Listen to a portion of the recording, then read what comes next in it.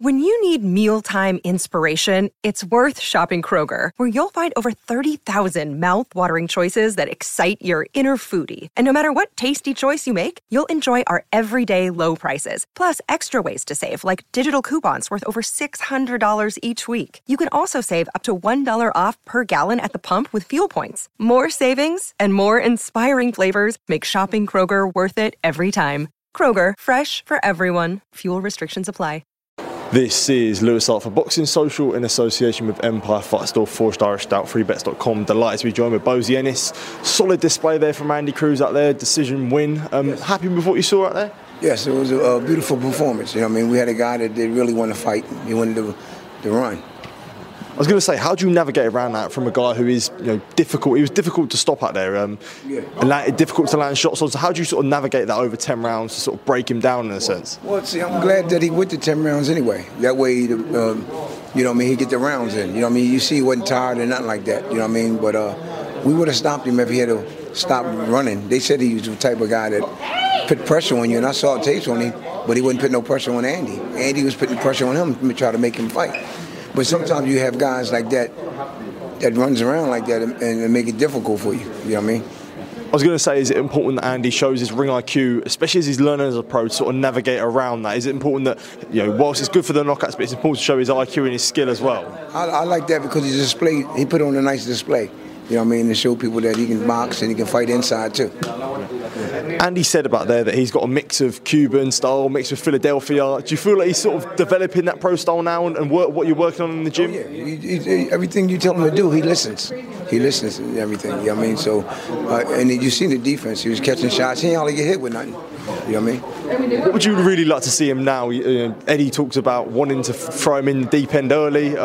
We know his amateur career. We know how good he is. Is that something that you would be interested in, throwing him in, maybe the world titles a couple fights away? See, most important thing is what they say, because they the manager and the promoter. I'm just the teacher. That's all. So what they say, you know what I mean? It's not what I say. It's what they say. And when you have a fighter like Andy, who is such a special talent and such a special amateur, how do you find it in a coach to sort of develop? What is it like developing a guy from amateur to pro when they were so successful with such a style for so long? Well, see, you looked at him when he was an amateur, right? Now you see the difference. He catching shots, he moving, and he fighting inside. Before he would just move around and wouldn't, fight in close. You know what I mean? So that's what he's doing now. So he developing nice and slow. Absolutely. I did want to sort of move on, talk about Jaron Ennis. Big year for him coming up.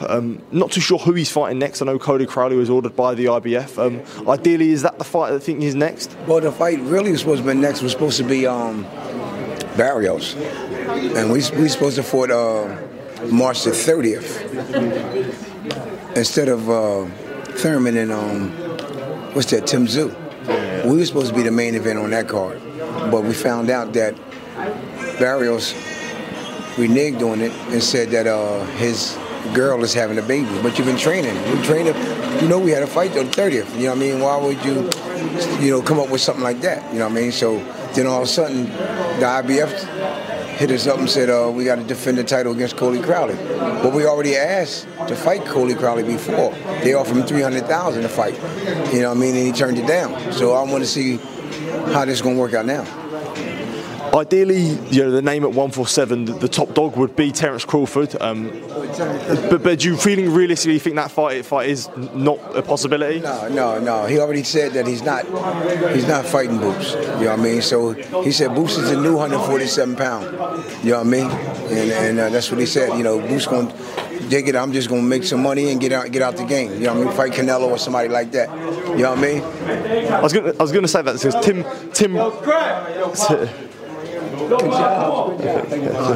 Tim Bradley made some comments and was sort of criticising the way that Boots was chasing Crawford in a sense. Yeah, exactly. So what did you sort of make of those comments when you saw him? Well, see, the reason why he said that because when they sparred, Terence Crawford whooped his ass in sparring.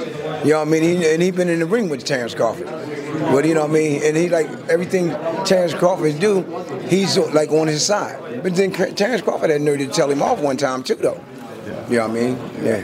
I was going to say, like, is it disappointing? Because as Ennis, as Boots and as a team yourself, you're going to want to chase the toughest guys out there, so there's no reason. The best. We want the best. That's the only time we'll find out where we're coming from, when you're fighting the best. You know what I mean? I was going to say, looking now into 2024, for yourself, Andy, and the stable, what can we expect? Big things from the Boots, the Bozy Ennis stable? Oh, it's the big things this year. We're looking for 2 or 3 fights this year. You know what I mean? Absolutely, Bozy. Thank you for taking time to speak to me. Appreciate it. And yeah, all the best for the rest of 2024, mate. Sports Social Podcast Network.